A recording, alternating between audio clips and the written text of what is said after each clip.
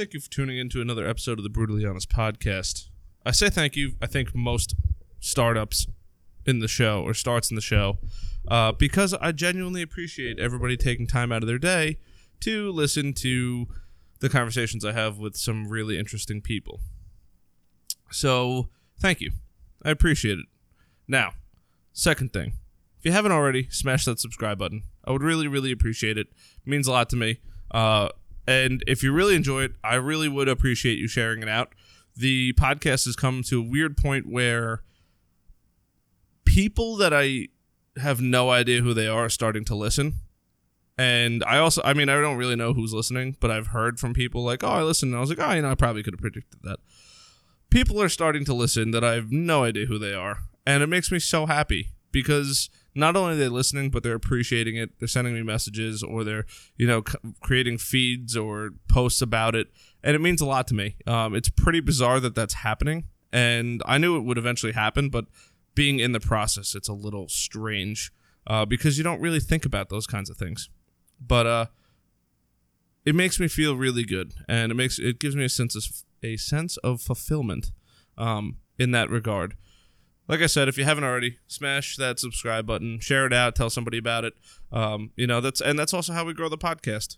By people sharing it out and telling other people about it is really how it comes down to sharing it and getting it into the eyes of different people. Because part of the show is for people to learn from it, and I think I'm doing a pretty good job at having that happen.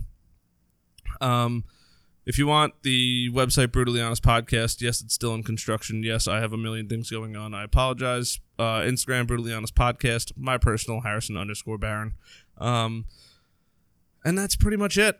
We're just rocking and rolling. I have a new lineup of different guests, different industries that I'm looking to get on. I'm super, super excited. Just trying to bring you guys some really good stuff. I'm trying to find locals and whatnot as far as the entrepreneurship world goes, and just interesting people. That's always been a goal of mine. So, my guest today is Dr. Ben Goldman. He is a plethora of knowledge in different fields and stuff like that.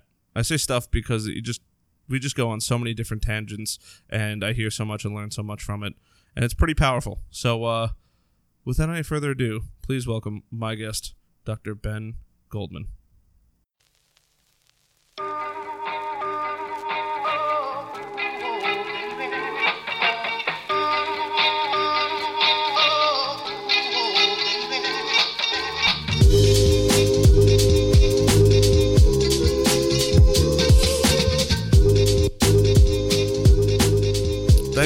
Thanks for coming down here today, Ben. I know it's quite a trip for you. Thank you so much for having me. I don't know if you're the furthest podcast guest I've had yet. I just want to let you know that I've had somebody come from way south in Maryland. That's further. Right around the D.C. area. So they took a trip down up to see me. Up. I took a trip east. Yes. Yeah. You're over in what, Pennsylvania? In Jersey. In Jersey. Basically, it's like coming from Manhattan. Okay. Oh, all right. So not too bad. No. Not too bad. So Ben, from what I gather, you've done quite a bit in your life. I've gone through your website, Wild Call Weekend, right? I have so many questions. I just want to let you know that. That's good. I hope you're ready. I don't know, but I know that I'm pretty blank, so you're gonna have to lead me on. No, I mean, by all means, we'll go down that path. So, we'll start right from the beginning. You have a PhD.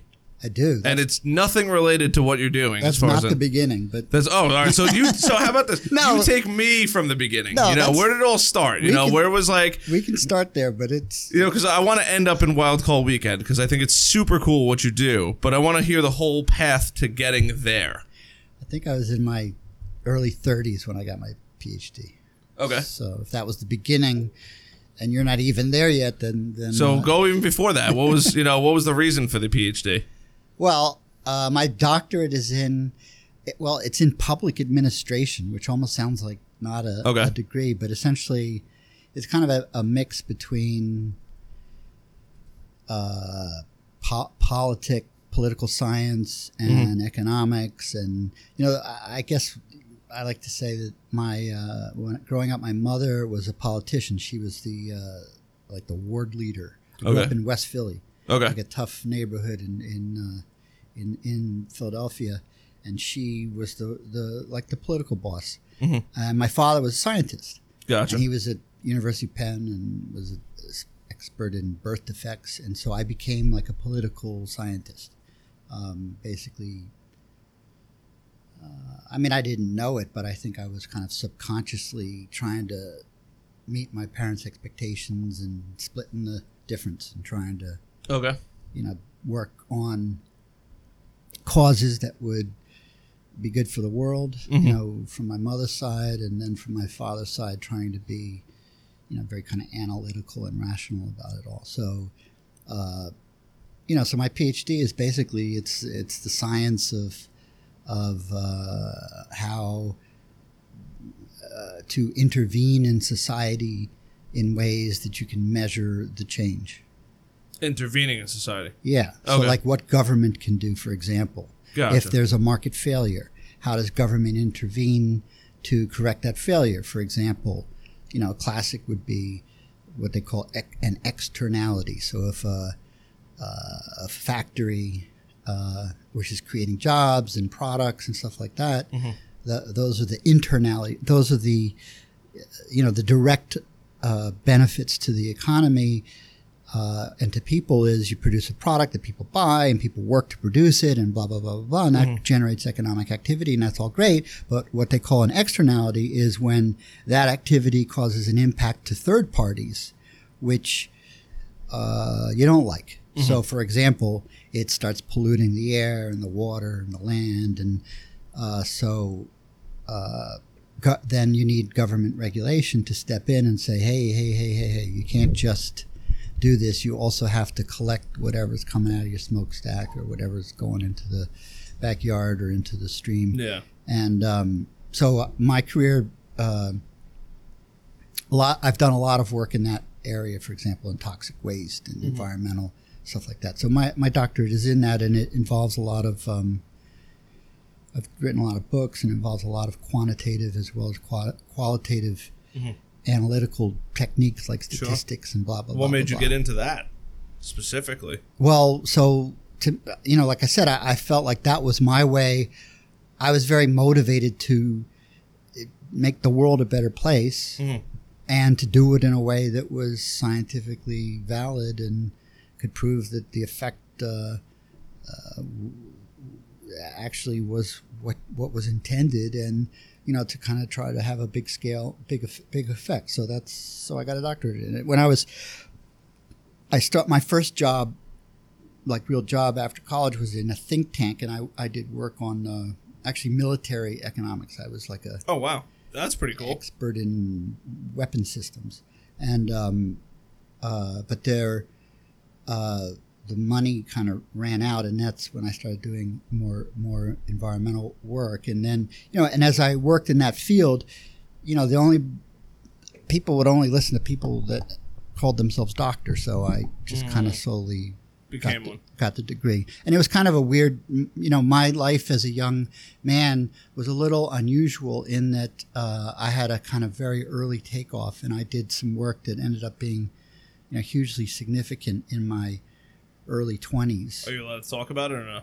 Yeah. Sure. Feel free. No, well, I figure you're working on... You allow me to talk? I don't know. I would figure, you're working on government weapon systems. It's probably not... I don't know if you had, clearances and whatnot. I'm sure you probably did. No. That work actually was...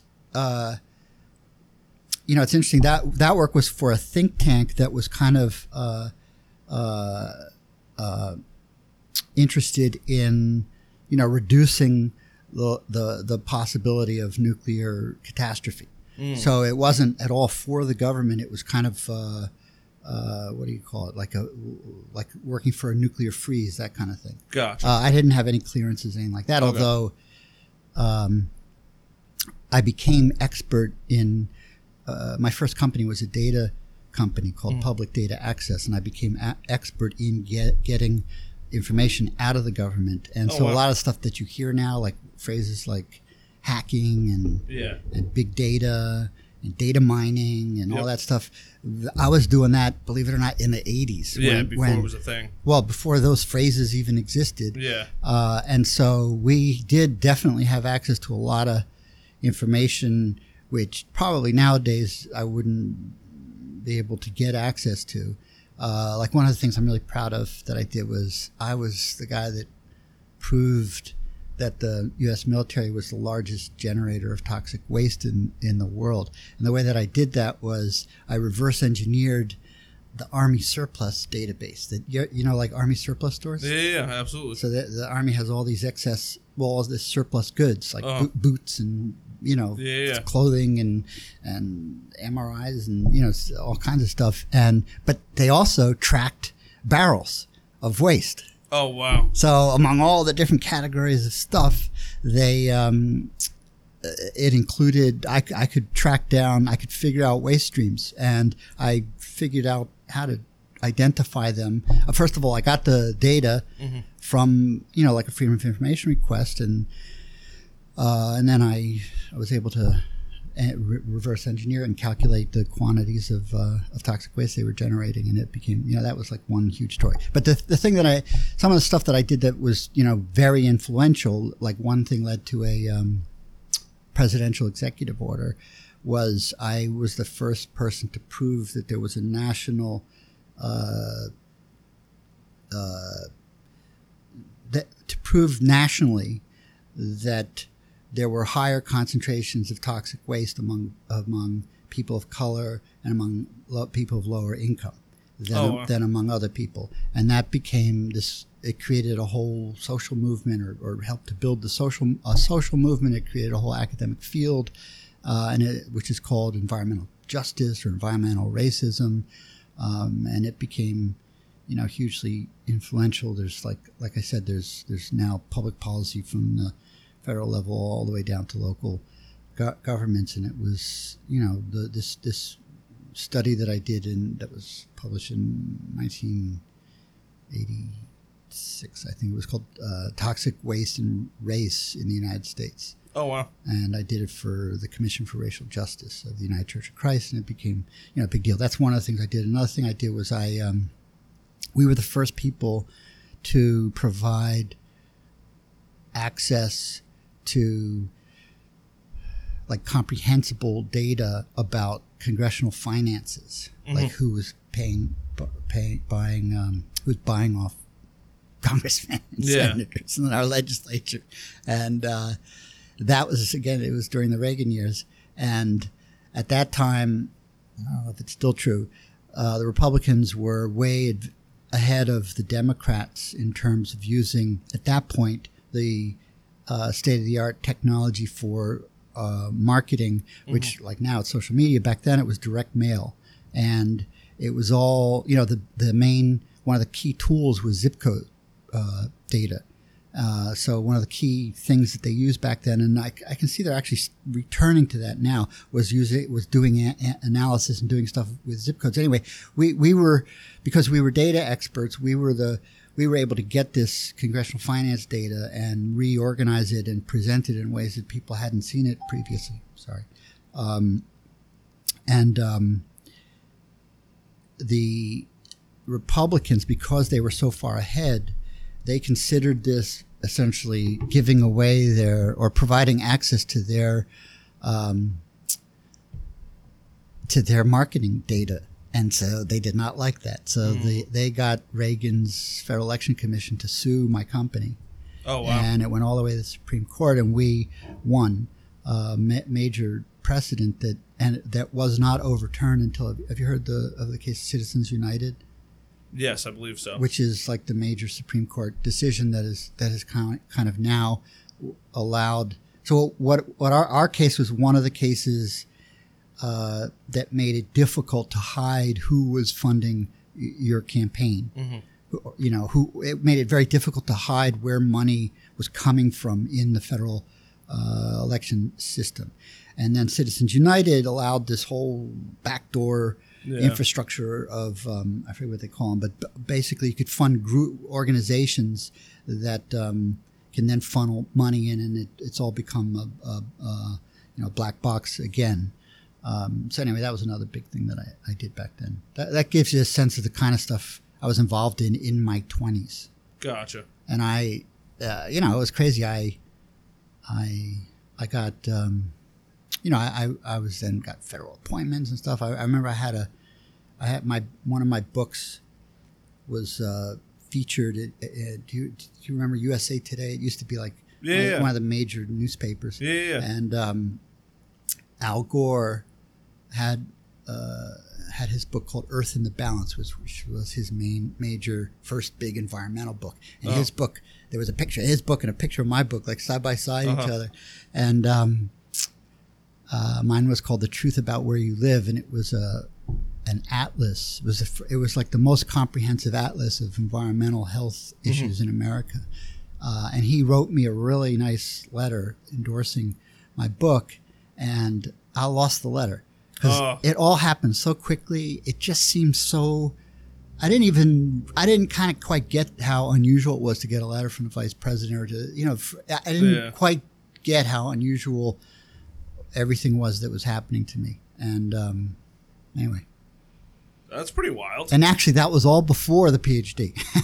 Damn. So now you got the PhD because you wanted people to essentially listen to you. We did hit a weird, couple of years where actually, I shouldn't even say a couple of years. It was probably along the lines of a decade, of where it was, PhD.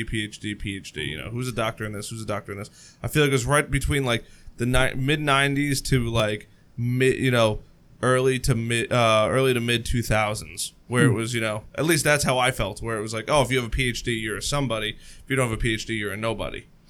Well, I don't know. I know I got my PhD in the early 90s, so I guess I was one of the crowd. But as I was doing all of that important work, there were certain slights and disses that happened to me because I was just a kid. So for example, when Clinton signed his executive order based upon my work, I was not in the room. Instead, one of my partners who had gray hair and a PhD was in the room because they didn't want a kid. They didn't want to. I guess they didn't really want to admit or reveal that just a kid was the one that proved it, and that really kind of. That's one of those things in life that bothered me for many years, and so getting the credential was in some ways a reaction to that. And then the truth is,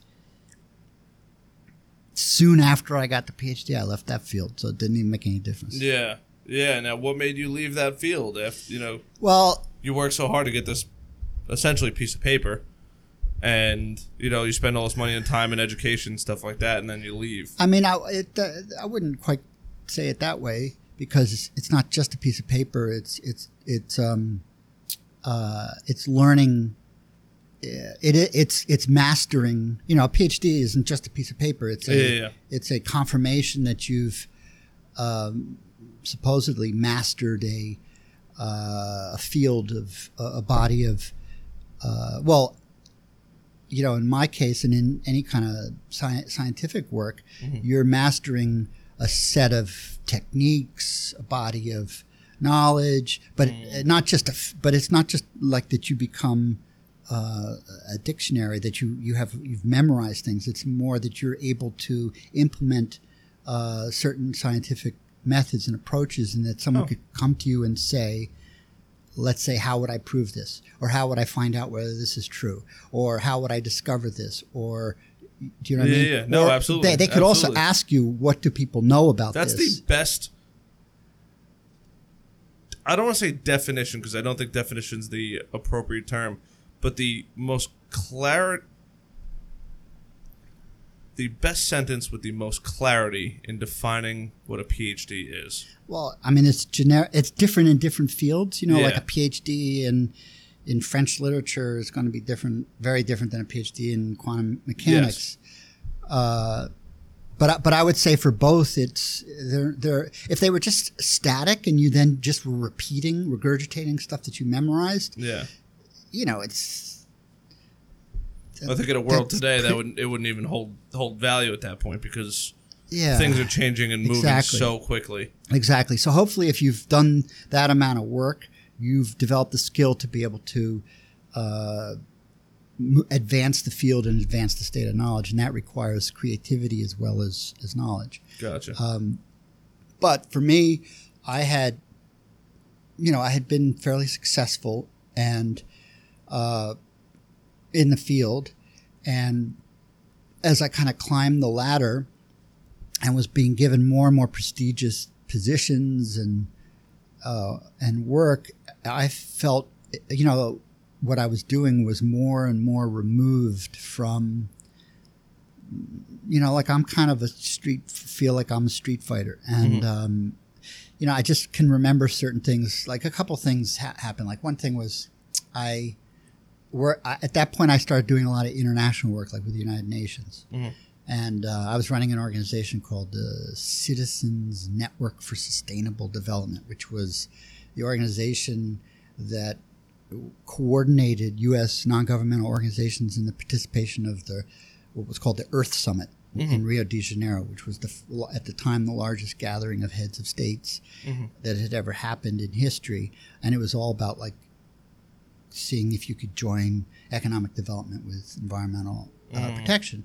And they had this concept called bracketing. Have you ever heard of this? No. Okay, so like when you have a multilateral negotiation, like in the United Nations, where you have multiple countries trying to agree on something, they have a document, and in the document there will be these brackets, and within the brackets will be contested language. Okay.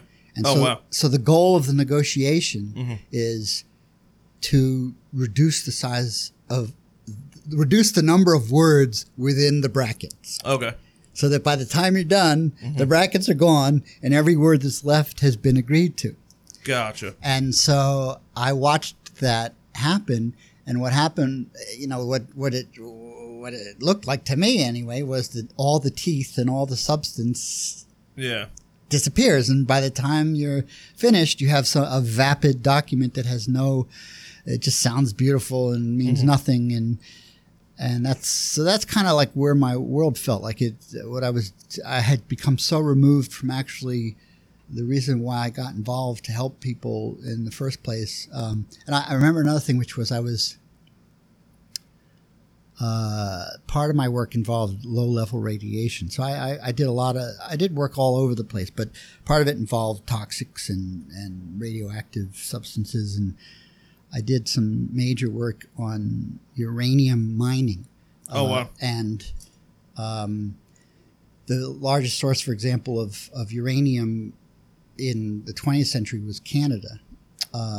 And that's what fueled the bombs that were dropped on Hiroshima and Nagasaki. And that's where much of the uranium that is used in nuclear power plants. It's not true. Now it's Kazakhstan, I think, is the largest supplier. But back then it was Canada, and Canada is still a major supplier. And my dissertation actually was an analysis. I think it was the most comprehensive analysis ever done on what the costs and benefits of nuclear power are, starting from cradle to grave, starting with the uranium, and what happens when you pull the uranium out of the earth, all the way to what do you do with the nuclear waste. And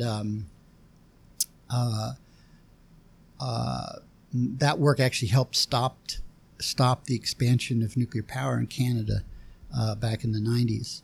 So that also was important work that led to important results.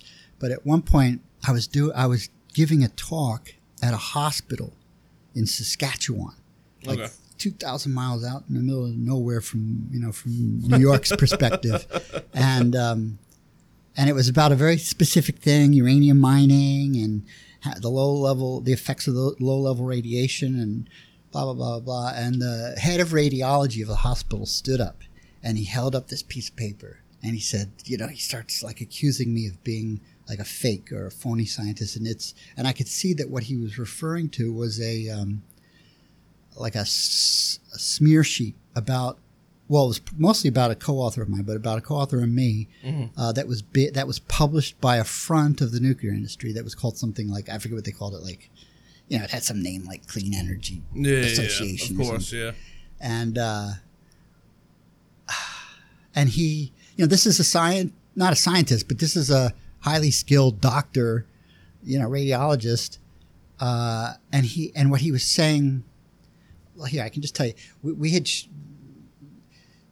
there's a strange fact, which is that, you know, over time, life expectancy gets longer, right? Yeah. And so, and you can redirect me if I'm talking to you. No. I'm enjoying all this. This is like so unique and so far from like what I expected me to talk about, or yes, yeah. But I'm like super interested in this because, you know, I have a lot of people that come on the show that are experts or, you know, self-declared experts in their fields. Nothing against them, but, you know, there might not be an expertise in a field of that nature. And typically we're falling in their field. And this is, you know, I know you for Wild Call Weekend and stuff like that. And this is your early years, and it's so interesting. And I'm learning so much about all of this. And I mean, please continue. This is like amazing in my mind.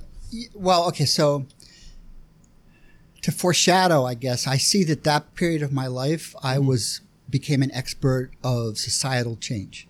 And the stuff I did caused change in society. In other words, you know, caused change in government policy. That actually affected people's lives at the level of society, not even just at a family at a personal level or family level or organizational level, but it actually affected everybody in like a country or everybody in a continent. But that work was very outward oriented and very much, I think, fueled by what I thought I needed to do with my life based upon early childhood experiences. But so I was in Saskatchewan one of the things that we found in our work was this, you know, life expectancy gets longer over time. So, you know, people hundreds of years ago lived much shorter lives, and we live much longer lives. But that actually stopped happening in America for decades. And there was no increase in life expectancy. There was no decline in what they call age-adjusted mortality that took place for decades. And then it started again. And that time started going up. No, then we started living longer again. Okay. Yeah. And that plateau, that happened to coincide with, can you guess? I'm talking to nuclear and low-level radiation. Cool. Oh, with like X-rays and not X-rays. Like chemotherapy and stuff like that? No. That's done, you know, therapeutically under great control. No, this was during the years of atmospheric testing when people blew. Can I curse? Yeah. Blew shit up in the air. Yeah. And just had radiation and all kinds of crap going, circulating the globe and pouring out in the rainfall. And we did that for decades. The Russians did it. We did most of it. The Russians, the Chinese, it was like insanity. And thousands. I mean, I'm talking thousands and thousands and thousands of hydrogen bombs and atomic bombs, blah, blah, blah, blah, blah. And guess what? Across the world, life expectancy flattened out.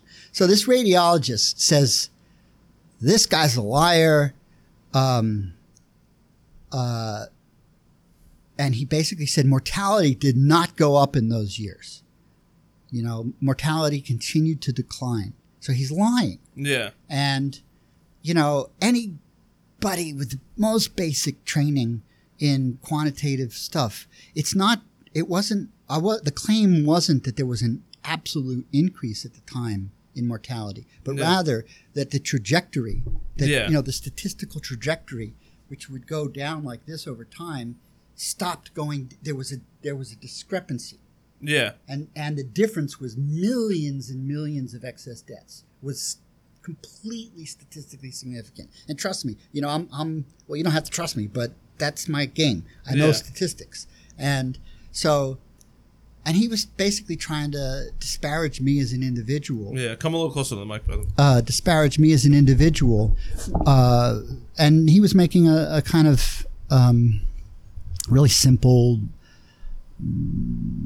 like a lame comment. And that was, you know, ridiculous. And it just kind of hit me. So that work that I was doing was basically a battle of like right versus wrong, like stopping pollution and fighting polluters. And that's what I did. And I'm like, you know what? I do not want to, I'm sick of going across the earth. I'm sick of fighting these big industries. I'm sick of their misinformation. I got sick of it. Yeah. And I needed to figure out what, it wasn't fueling my soul basically anymore. Yeah. I was kind of prepared to do battle and to fight for good and to fight for helping people that I thought, that seemed obvious to me needed help. Preventing the earth from being contaminated, preventing poor people from being shat on, preventing racial racism having effects on people's lives. And I don't know if you'd call it burnout or whatever, but no, that's the definition of burnout. Yeah, I needed to change, and I needed a change, and I changed, actually, big change. That was, I actually went to a therapist at the time, I remember, because it made no sense. I was at the top of my game, and I was completely miserable. And I was running an organization. I was flying to Washington every week. I was having huge impacts nationally, internationally. But in the back of my mind, all I wanted to do was to like sit in a room and surround myself with color. And this therapist convinced me that I could just try it. And so I switched careers and became a painter. That's what I did. Really? I was going to ask you. I was like, you have a lot of art stuff on your website. I'm curious to... So you just, you got burned out. You sat in a room full of color, and you just said, you know what, screw it, I'm going to become a painter. Yeah. Now you don't feel free to not answer this question. Did you ever make any money on paintings? Yeah. Really? Yeah. My work is like, I can say that my work is shown in 33 cities around the world, and, museums and galleries, and yeah, and I did it for about a decade. Now I was raising 2 kids, and I had a house, and, it wasn't quite enough. To raise a family, but I was able to make it work. Yeah. I also took at the time I took my quantitative skills, and I took the savings that I had and applied them to the stock market, and that was in the 90s. So I made a shitload of money trading also. So I both made art, exhibited the work, and then did use my quantitative skills for investing, and then the .com crash happened, and I got wiped out. Really? And so again, I had to change. Something else had to happen. Yep, absolutely. And so I started running New Jersey's oldest contemporary art center, and using my administrative skills, because at that point I had run lots of organizations. And so I started running New Jersey's oldest contemporary art center, and we did, amazing work with,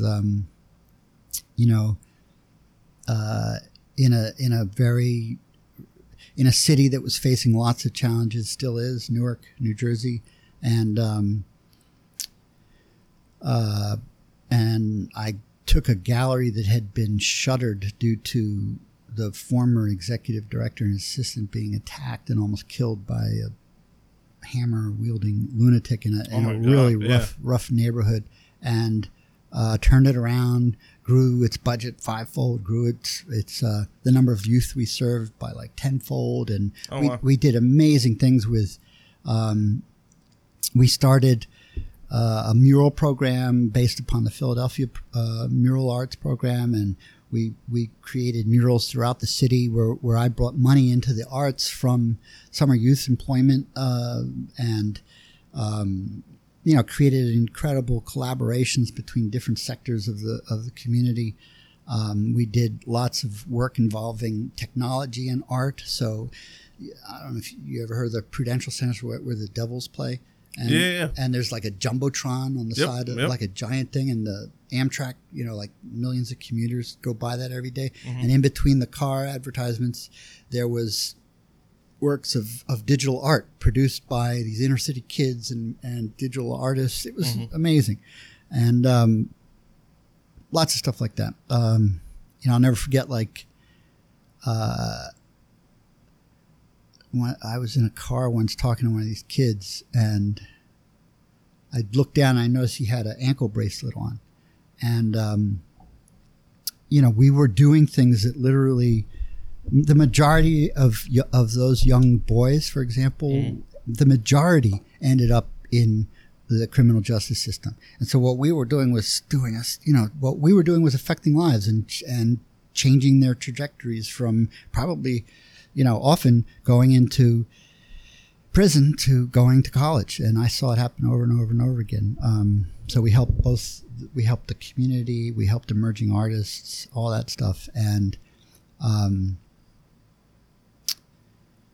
that lasted for about 6 years. And oh my God, what I was trying to do was so impossible. There was so much fighting over. It was interesting. I was actually growing the pie as opposed to taking money from other people. But the more that I brought money into the community, the more other people tried to get the money, and it became this just, intense, racially charged. It's like trial by fire, and I had to leave at a certain point. And so I left, and then shortly after that, my wife left me, and everything fell apart. And that was how I started the current adventure. Yeah, that's rock bottom, basically. That was my rock bottom. Yeah. Wow. So I figured rock bottom would have happened after the nuclear stuff, not from art. I thought it was rock bottom, but it wasn't as bottom as the last one, and that last one probably, I'm assuming, isn't going to be. It's funny, to look forward to go to the end of this. I kind of feel like all the work that we do on ourselves in terms of self-development, in terms of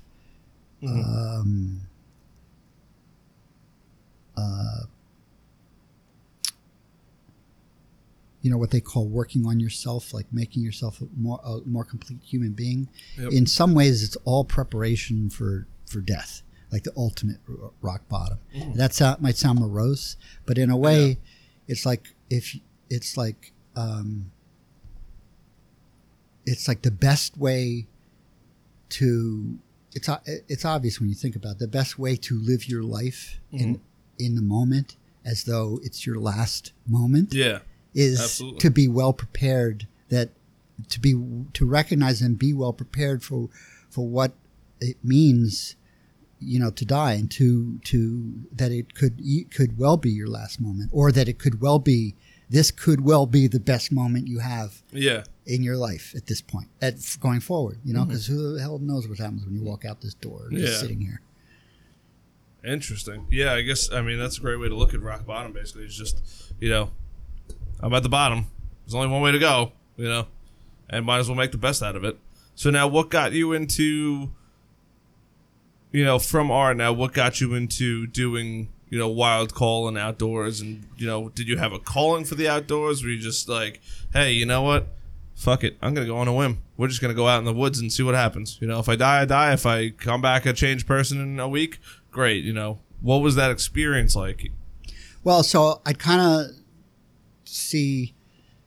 I kind of divide it into three at this point, which is I started by becoming an expert or an agent of societal change. Then as my stature grew in that field, I became an agent of organizational change, and I started running organizations and, like that arts organization, rescuing them. And I became like a turnaround expert, and I became an expert in how to change organizations to make them succeed. And then my latest phase was, I don't know that I would call myself an expert, but I'm definitely developing expertise in personal change.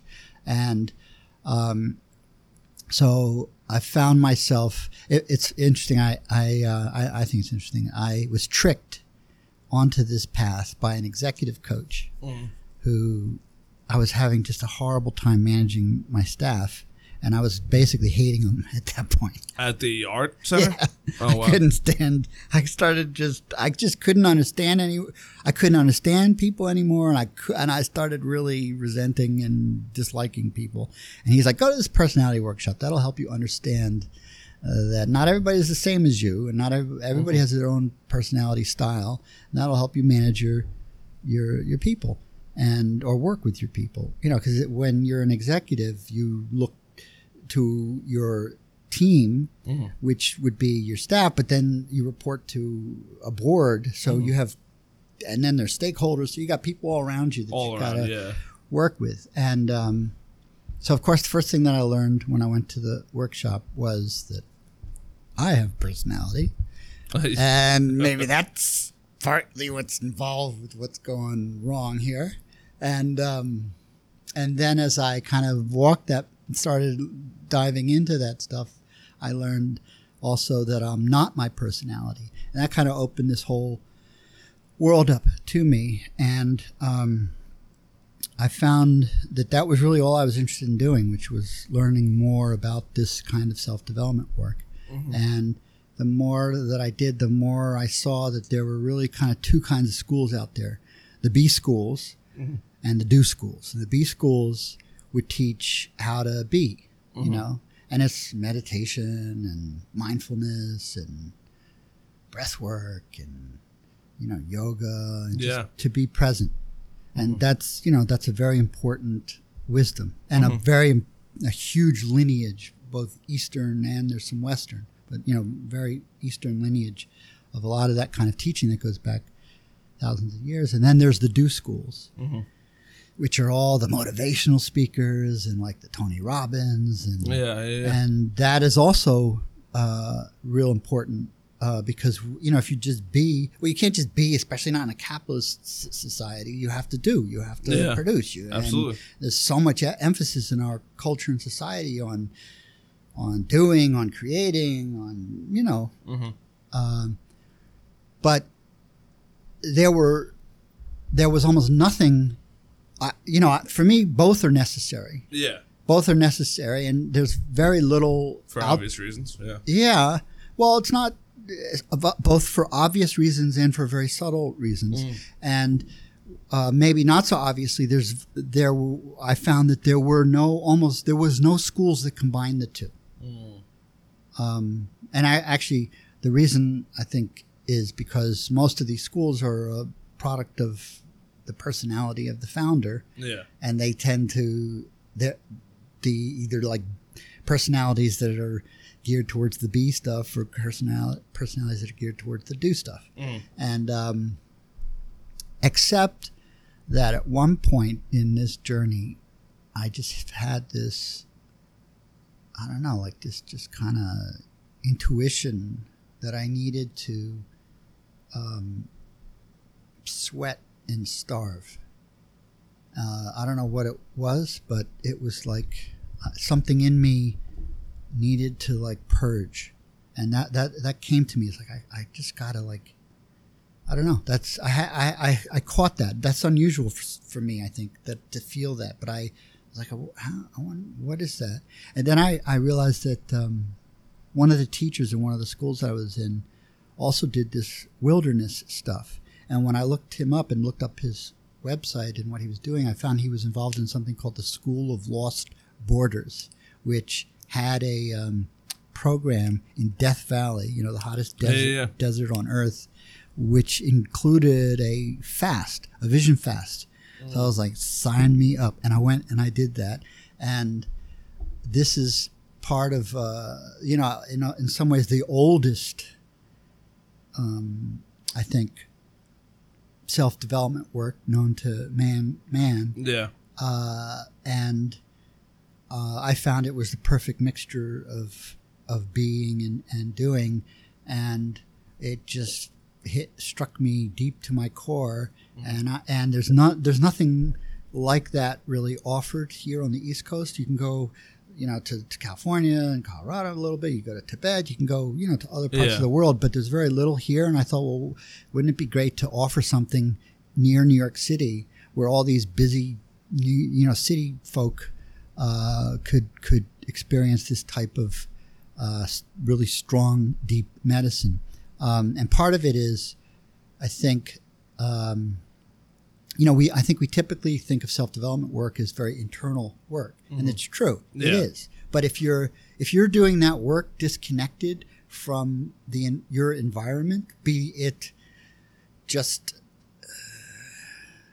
the proximal physical environment, but also like other people, but also including our home on Earth, absolutely. On this planet, it seems ridiculous. Like if we were all busily meditating and saying Om while there's like a nuclear catastrophe, or we've global warming, or the whole Earth is blowing up, like what the hell's the point of that? So he died in peace and tranquility. Yeah, while the whole place become a desert. I mean, give me a break. That's so funny. I think that there is my longest fast was 50 hours. I had a previous podcast guest on here, and I think I was telling you about it, Brian Costello, and he was very big into CrossFit, and he did a 30-day fast, and it's actually pretty crazy. He posted a picture the other day on Instagram, and it was pre-fast and post-fast, and I think it was like pre-fast, post-fast, and like 30 days after the fast, and I'm actually curious to see if I can find it really quick while I'm here, but the changes that he went on in his body, and he's basically switched over from a heavy protein-based diet to almost entirely plant-based.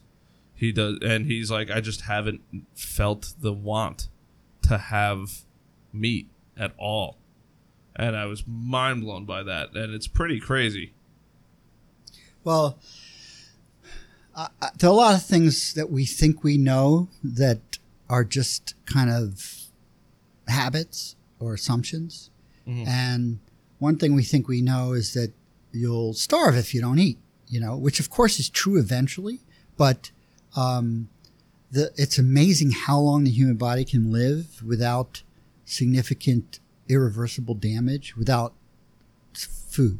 And it can be 30 days, it can be longer than 30 days, which most people wouldn't know, that you could not eat food for 30 days and you could still be perfectly healthy. I mean, you'd be in a different state, and you can't do it forever for sure. But there is a famous mystic named Georg Gurdjieff who said, and I like this, that you can last, of the various types of food, let's say, you can last the longest without, like what we think of as traditional food, like, potentially months, but certainly weeks. Yeah, there's a guy that didn't eat for a year.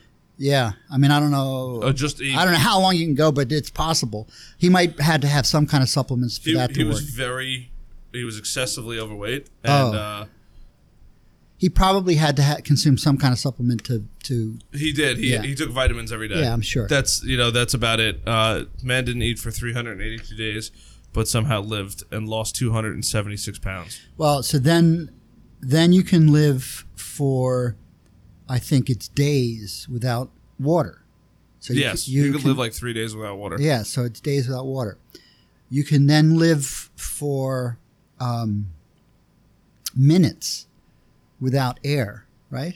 I don't think you only have a couple minutes without air. Well, it's minutes. Yeah. So these are the various things that we ingest, and when you think of how urgent it is. And then what Gurdjieff says, which I love, is that, but you can't live at all without impressions. Yes. And I guess the idea would be, even if you're in a coma, your body is still, even if you're not conscious of the impressions, you're still having impressions. You're still, your body is still being impressed by the, in some ways the definition of being dead is there's kind of the interactions have stopped, and you're just, that now I'm starting to question. Anyway, but you get my point. And here's the photo of the guy. I just want to find. Yeah. Wow. That's him afterwards? Yeah, that's him afterwards. Uh-huh. And when I don't know if you know anything about ketogenics or anything like that. That's where you stop eating carbs and stuff like that. Yeah, your body starts to go into a ketogenic state where it starts to use ketones as energy and whatnot. But well, so all of that is at the level of body work, which is important. But and it's part of the work of self-development. I think Gurdjieff's insight, though, is important, which is when you get to I'd say the most urgent work, you're dealing at the level of impressions. You understand what I'm saying? Yep. So there's layers of work that we have to do, and the teaching. The kind of starting point teaching that I use is called the 4 directions. Okay. And there's lots of ways of thinking about it. Obviously, you know what the 4 directions are? I actually don't, other than north, south, east, west. That's the 4 directions. Oh, okay, good. And those are real, right? Those are as real as the day is old. Well, we've created them to be real. So keep going. I think that there is... I've over the last couple months, I've come to... I don't know if it's called broadening my mind, but the topic of flat Earth has been on my mind a lot, and I'm not a flat Earth believer, but I really want to be because it's a breakaway from the norm. But with this mindset of thinking, flat Earth, I'm like, what other stuff could potentially be fake or man-made? So. Are there 2 magnetic poles for sure? Yes. Do they need to be called north, south, east, west? No. You could name them watermelon tacos, burritos, and ocean. Just some kind of direction that we create. We also have created time.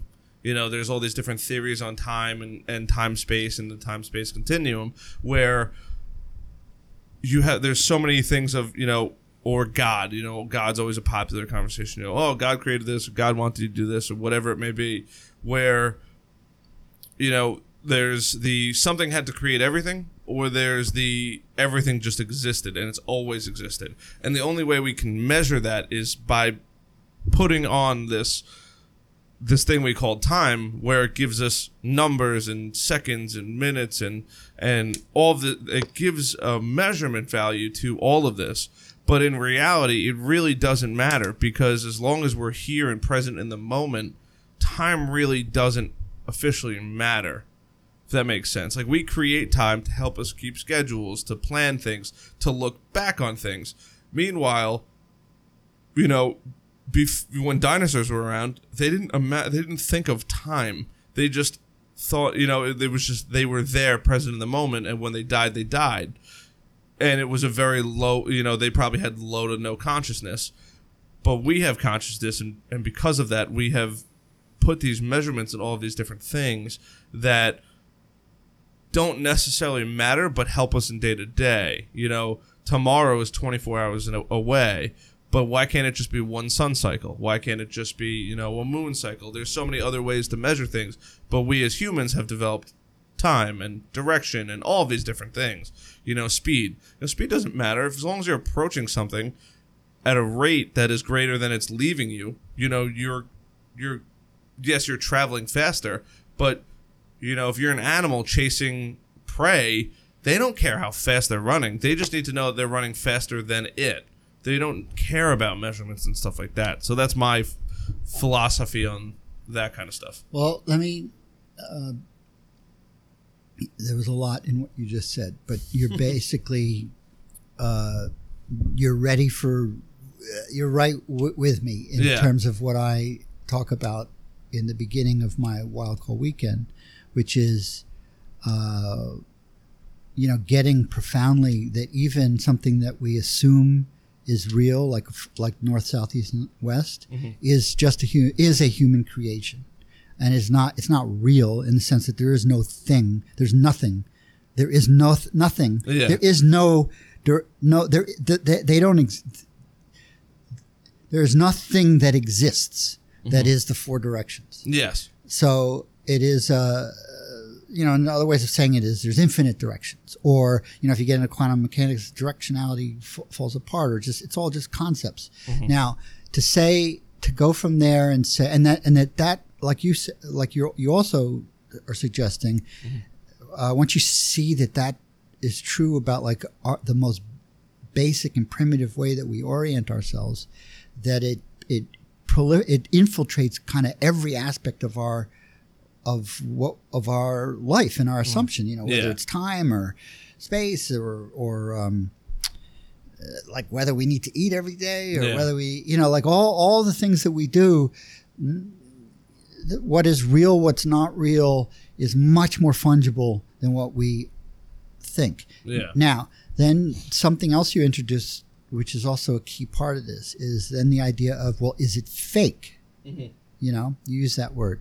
And I would say that again is not real, mm-hmm. in the sense that there is no such thing as fake. Mm-hmm. Fake is a word, and it's a word that makes no sense. We can't even give it meaning, mm-hmm. except in the context of a polarity. Yes. So fake is something that is not real. Mm-hmm. And if there was no concept of reality, you couldn't have the concept of fake. Yes, you need to have something to have the other. They're tied to each other. And so the four directions is essentially a pair of polarities. And it's the oldest system that we have for understanding the world. And so that's my starting point in what I call the sacred countdown that makes up the nature breakthrough method that I offer at the Wild Call Weekend. Mm-hmm. And I explore how the four directions can be used as a kind of scaffolding for hanging just so many assumptions and metaphors and, about life that we have. And it's in you name it, and it's surprising how it's how much of our world is constructed by this type of thing. It's as basic as like color. Like we often just assume, I'm looking at something, it is black, that's real. Like that color is real, and then when you break it down, you realize no, it's actually just the way my brain is reacting to visible light forms, frequency, and. So I'm not sure what your question was, but I like what you said. That's where the teaching starts. Yeah. And then I call that the quaternity of place. Mm-hmm. It's where Carl Jung, the psychologist, says it's like a universal, it's the most kind of ancient universal structure of thought. And you can find it everywhere, mm-hmm. which is this kind of like pair of polarities. And then in this countdown, we then move to 3, which I call the Trinity of Change, which is the basic structure of that's been used from time immemorial of rituals for dealing with life changes. And it can be called a rite of passage, but if you go back and look, it's also the structure of story. Of like any kind of story that we tell. It's got Act 1, Act 2, Act 3. It's got a beginning, a middle, and an end. You can call it a severance, a threshold, and an incorporation. Where you go from what like the ordinary world, mm-hmm. this is like a hero's journey, mm-hmm. to what you don't know, or the non-ordinary world. That's the threshold in the middle, mm-hmm. where things are kind of upside down. And then to an incorporation where you return with the elixir, you return to your community, you return to your known world renewed and slightly changed from passing through from that passage. Mm-hmm. And this is the most famous in modern like America would be like the bar mitzvah, or there's ceremonies to mark transition, like let's say from childhood to adulthood. But this type of ritual, or this type of practice, this type of work used to be used throughout life, mm-hmm. because we're constantly facing transitions. And I would posit that in this day and age, change is accelerating. In other words, getting faster and faster, and it's getting bigger and bigger. Mm-hmm. And so we've, at the same time that as a species we're facing the a rate and a velocity and a magnitude of change that's faster than ever before in history, we've actually thrown out these ancient traditions of how to deal with change. And from my perspective, you can point to that gap, that loss of tradition, for almost every major problem that we face in the world, whether it's violence, addiction, environmental catastrophe. I feel like a lot of it is people doing stupid shit because they have not taken the time to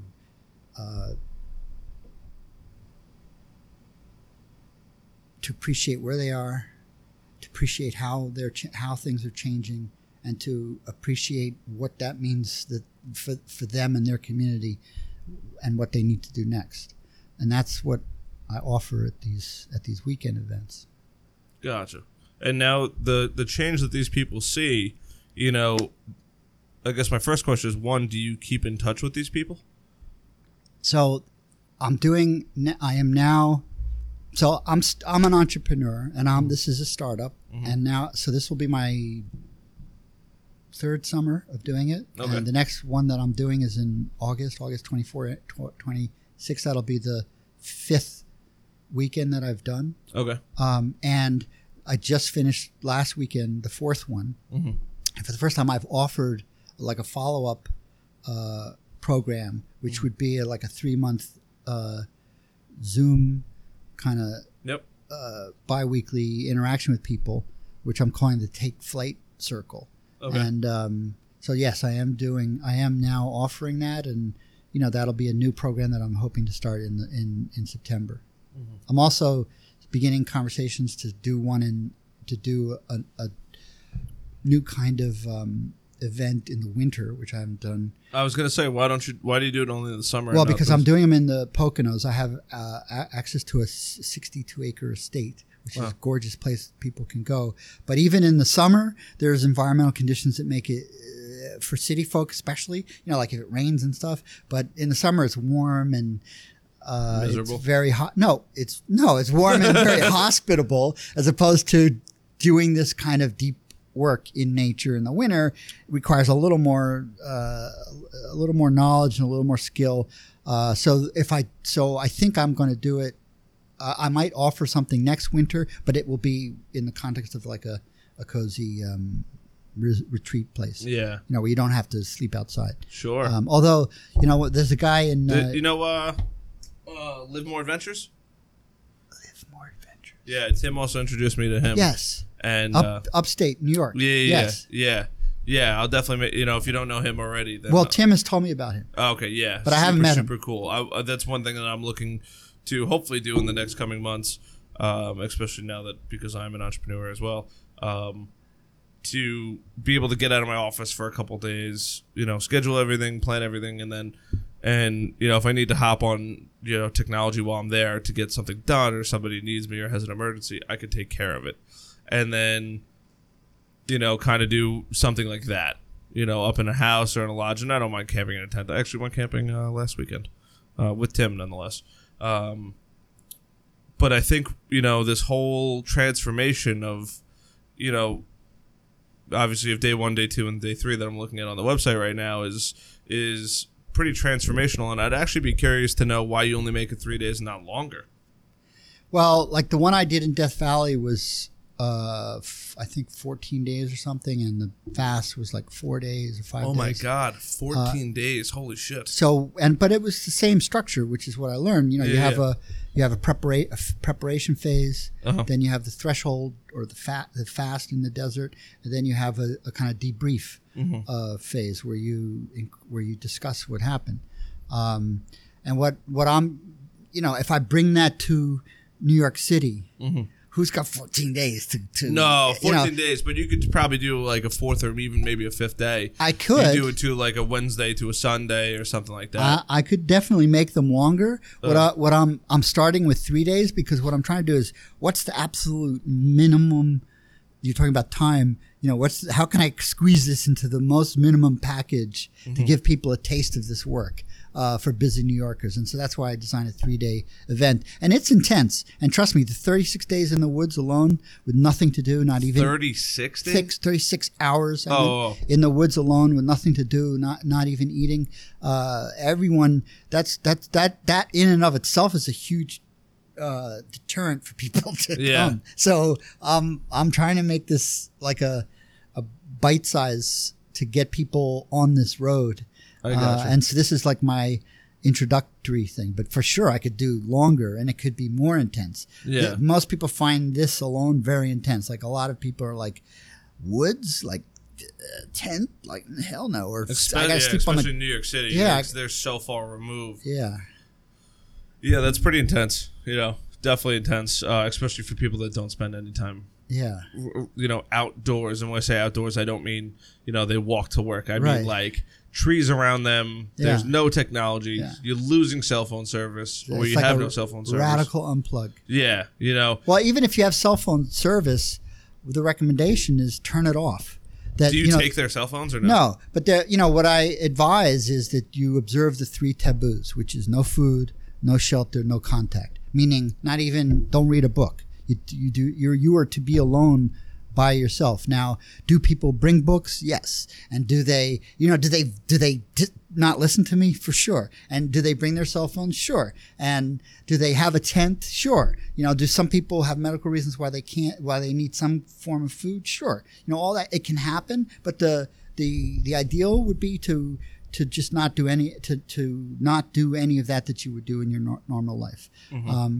And people, I think before they go, they're full of fears of bugs, of animals, of being hungry, of a tree falling, of like lightning, of just like a million things that they're afraid of. And then when they actually do the weekend and they sit in the woods, or they spend time in the woods for 36 hours with nothing to do, they realize that what the biggest problem is. Yeah. Themselves. Yep. It has nothing to do. They'll be lucky if they see it. If an animal graces their, crosses their path, that'll be the highlight of their weekend. Yep. But it's spending time alone with nothing to do that for most people that come on this weekend, they've never done it before, which is kind of a remarkable statement. But it's true. I would say the vast majority of Americans, certainly in urban America, have never even done anything remotely like this, spent 36 hours with nothing to do, not even eat, just in nature. Now, I forgot what I was going to say. When you do this with these people, do you also fast for 36 hours? I fast, but I kind of play a different role. When I first started, I tried to enter in the same, I tried to kind of be one of them in a way. Like do it with them. Well, like what happened was I took a turn sharing on the 3rd day, and I could see it just did not work. It was like I was playing a role, and all of a sudden I was out of character, and people didn't want to hear my story. They wanted to share their stories, and I was looking for feedback from them, and nobody wanted to give it to me, and so I haven't done that again. So I play the role of the teacher or the guide or whatever, and so I respect the format, and I fast, but what I do is I stay there's a house there. I stay in the house. Mm-hmm. I'm available for emergencies.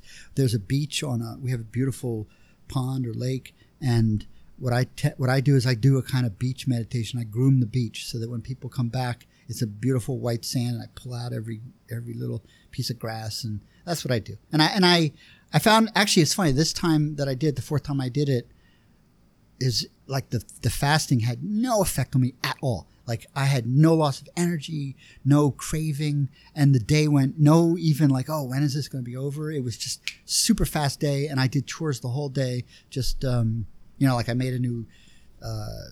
Anyway, I'm the caretaker. But fasting. Absolutely, yeah. So it's a different experience, and it's funny. It poured lightning last Friday, and. So we kind of smudged people out into the woods, and that ceremony got constricted because it started pouring rain. We just had to do it really quickly and send everybody off. And in the end, I wasn't smudged out. So I never even kind of like officially entered the threshold. So I I fasted, but I could definitely feel that I stayed in the normal, ordinary world during 3 days. Yeah. And so they came and went back, and I held the space, and that's my job. Gotcha. Yeah. No, it's very unique. I would definitely like to. It's funny as you're saying this and stuff like that. I'd be curious to see. Obviously the three of us know Tim, but Tim is a much more survivalist kind of feller, and I'm a bit of a survivalist as well. I probably don't have the skills that Tim has, but I'd be curious to see. Hey, let's see what happens in 36 hours with Tim, and let's see what happens in 36 hours with Harrison, and who has the most insane camp. Because I can't imagine me sitting for 36 hours doing nothing. I would go insane. So I would immediately start to build a fire and shelter and, give me a knife, and that's it. I have to figure out everything else out. Well, so first of all, one rule for sure where I am is no fire. So no fire. Don't do it. I'll send you home. Really? Yeah. Now, why is that? I don't want you setting fires in the guess forest. if you're not trained. I don't care. Yeah. Yeah. I don't. A million things could go wrong. I'm not. That's the kind of. So like I am very safety oriented. Oh, good. People are afraid of a million fears, but I've never had anything gone wrong. So knock on wood. I mean, there are certain hazards which I can review with you, but it's But I definitely don't want forest fires. And there's no need for a fire. Yeah. Now, of course, if I were to do something like this in the winter, there probably still isn't a need for a fire, but I could review it. But the whole point is that people's minds people instinctively go into survival mode when they think into the woods with nothing. Mm-hmm. And they think it's about like a survival on a physical plane of like, well, how am I going to catch my meal, and how am I going to protect myself from the elements, and like the Four Directions, what the orientation day hopefully is get you to essentially kind of calm down and center yourself and realize that's all just construct. That's all just in our heads. Do you give them water, by the way? Yes. Okay. Yes. Everyone takes a gallon of water. Okay. And I'm not. So, what the hardship is, and what would be interesting to see what Tim does or you or anybody is exactly what you said, but you said it quickly, which was you would go insane. Yeah. Like that. No, you will not go insane unless you have a mental illness. Whereas then things can happen. And I definitely have you fill out a health form so that if I think there is mental illness involved, that it doesn't mean you can't do it, but I might need more therapeutic support for you to do it. And in fact, this type of thing could work well with people with mental illness, but I would need more technically trained people in the group than I would for just a kind of healthy, mentally healthy population. But it is that you're going into the woods for. It's like, why? It's like, okay, I there's this poem I encountered, which is kind of, it's not the best poem, but it's like I don't care what you do for a living. I don't care what you know. I don't care how old you are.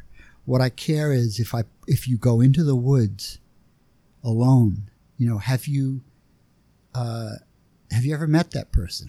Mm-hmm. What do you think of them? Yeah. How do you feel about them?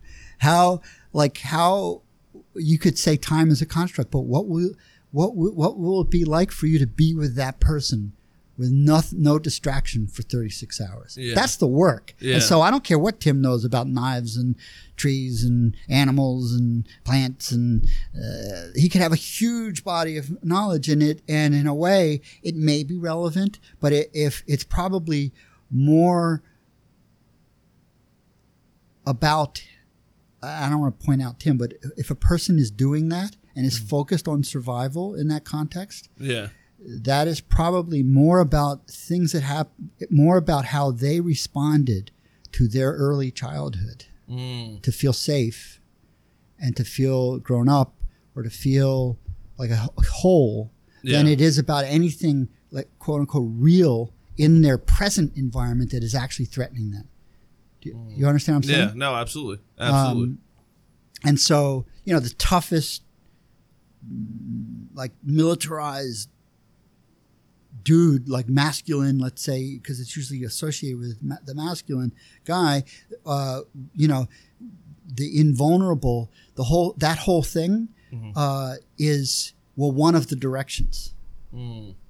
And, part of what I teach is, well, that's not all of life. Yeah. And if you're only over there, you're missing out on a lot of stuff that, guess what, is vulnerable, is soft, not hard, is wet, not dry. Do you know what I mean? Yep, absolutely.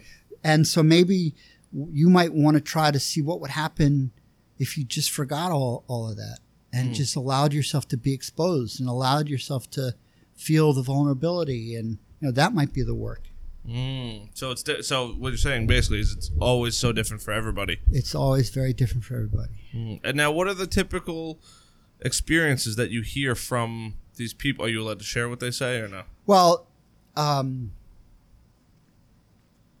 so the first thing that I share, a lot of what I teach is learning how to listen and learning how to communicate. So there's both intense group work on either side that sandwiches the intense alone work. And so the first thing I teach is how to talk to each other in that context. And I put that within the 4 directions. Let me see if I can remember. Here, I can cheat. And we can call this the way of counsel, or it's how to create like a safe container for doing this kind of work, which is deep work. And I say from the South, you want to be of lean expression. And from the West, when you're sharing, you want to speak from the heart, which means you want to be open and present and spontaneous. And then from the North, and if as you hear the teaching of these directions, you'll kind of get why I'm putting these things in the directions I am, is confidentiality. So what is said in that container, stays in that container. What is Vegas, the Vegas thing, Las Vegas, you know what I'm saying? Yeah, absolutely. And then from the East, you want to listen as if your life depends on it, because it might. Yeah. It may well. And if you are being authentic and reaching deep, it better depend on it, because otherwise you're wasting your time. Yeah. So I can share things generic. That's a long way of answering and saying, sure, I can tell you certain things, but I can't tell you people's stories and stuff. Yeah. No, that makes perfect sense. But I could say generically, like, the funnest thing is like to have like well, here would be like things that as a teacher I like to see. I like to see like a woman in a group of men, and the woman says, I'm not going to share. And she's just saying, guys, I'm going to just pass. And then when the guys share, by the time it's the woman's turn, she feels comfortable enough to share. Like that's like a moment that makes me want to cry. That's like, yes. And so, and then this has happened, for example, the woman then shares, and the story is just the highlight of the weekend, So that can happen, or on the opposite side, like that would be kind of like on the opposite side. You've got the toughest kind of macho guy that goes out there with no tent or nothing, and he puts up with all of it. And he comes back and he says, "Oh, okay, I get what you're doing, but I'm not gonna come back here again. Just like I just want to get home. Give me my breakfast. Get me the hell out of here." And then I'm like, okay. Here's your breakfast. And wait, just tell us a little bit about what happened. Nothing happened. It poured. I'm sick of this place. It's like, okay, but did anything happen? And he's like, no. Did you sleep? He's like, yeah. Oh, I got some sleep. And well, did you have any dreams? He's like, no dreams. I'm like, you didn't dream? You don't remember any dream? Nothing? He's like, well, I had a nightmare. And it's like, okay, what was the nightmare? Yeah. And I'm trying to do this without, I wonder if these things I'm saying, the people involved in them they'll probably see themselves in it. So, but then the story, let's say, would be a story that the nightmare would be something very, very,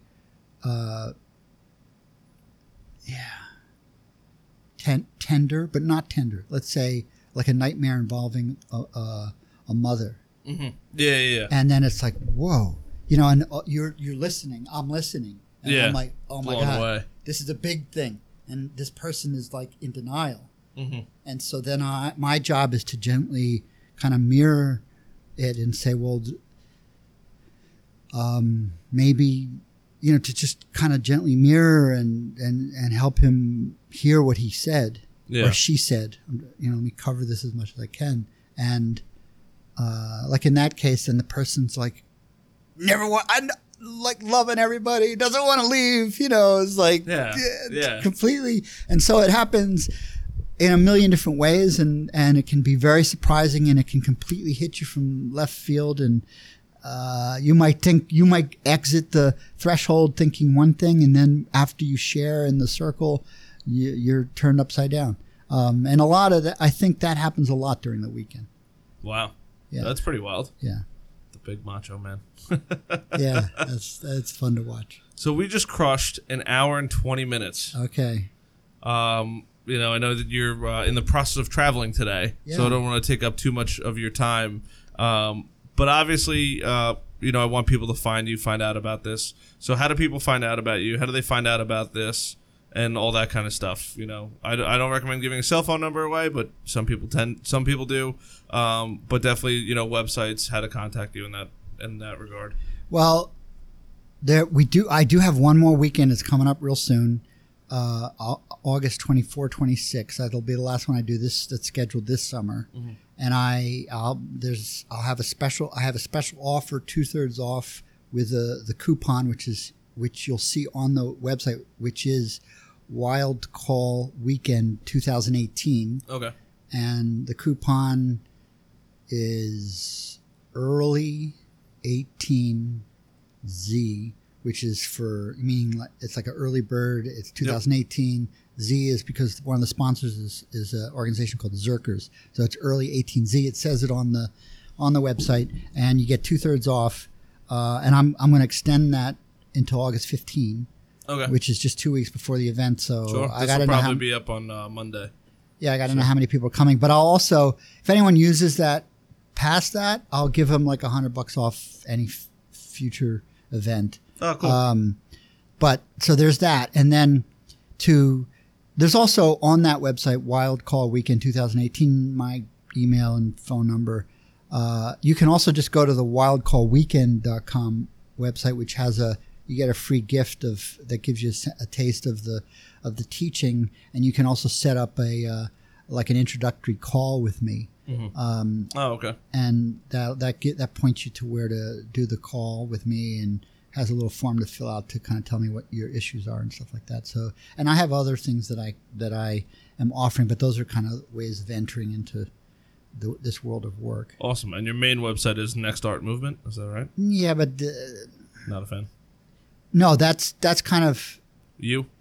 That's kind of like just the grab bag of stuff for the Wild Call Weekend. The best thing to do is to go to wildcallweekend.com or wildcallweekend2018.com. Gotcha. That other website you mentioned, as you can hear from from our conversation, I've done a lot of things. So that's kind of like that goes in all different directions. Yeah. I don't want to confuse people. No, it looks cool, man. It definitely looks cool. I appreciate you so much for coming out here, man. It's a pleasure, and I'm glad we could work this out. And thanks for taking time out of traveling. Traveling you're going from where you are upstate? I'm going to Cape Cod. Okay. Oh, very nice. So I'm going from here to Greenport, stay with a friend, then I'll take the ferry from Orient Point and keep going. Very nice. A little road trip action. I love it. Staying up there for a while? For a week with my son and my dog, and I had hoped my daughter would join us, but she just got back from India, and she's hard to pin down. 21. And they're always traveling. I like it, man. Well, Ben, thanks so much for coming on, man. I appreciate you taking time out. Appreciate you inviting me on, and this has been a lot of fun. This is extremely enlightening, and next time you're in the area, I'd love to have you back, and I hope to see you at a Wild Call Weekend. I most certainly will definitely take you up on it. I'm curious to see if it'll be this. It may be next year, not this year, but I'd be curious to see what it does for me, and I shouldn't say does for me, does to me. Well, or what you do with it. Yes, yeah, even better, what I do with it. Yeah, I don't think it's something being done to you. It's just giving you some tools for getting to your next step. Mm-hmm. No, I appreciate it. But it's all it's all up to you. Sure. I'm just putting you in an environment which hopefully will foster growth and breakthroughs. Awesome. All right, man. Well, safe travels, and I'll see you soon, all right? Thank you. Thank you so much, Harrison.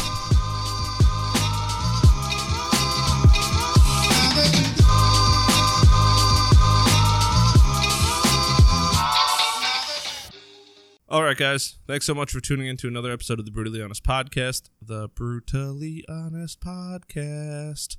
I'm your host, Harrison Barron. Thanks so much. If you haven't already, smash that subscribe button. I appreciate it. Tell somebody about it. Share it out. It's how we get the words, the talk about the podcast going. And I was told that I should probably tell you guys to share it and subscribe and all that kind of stuff. But if you enjoy it, share it, leave me a comment, give me some feedback. I'm always looking forward and always appreciate it.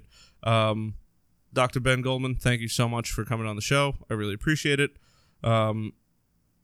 Mind blown after that episode, and a lot of really cool stuff. I'm gonna hope to swing out there and do his Wild Coal weekend later on this month if it's possible, and I will definitely give you guys an update of when that happens. Looking forward to having him back on already. As always, brutallyhonestpodcast.com, Instagram Brutally Honest Podcast, Facebook Brutally Honest Podcast, the whole nine. That's where you can go. That's where you can find it. I'm looking forward to seeing you guys on there. And until then, I love you guys. I got a great couple episodes coming up over the next 2 weeks or so. And I say 2 weeks because that's about when I've planned out so far. But always got that fire coming to you. Until then, love you guys. See you.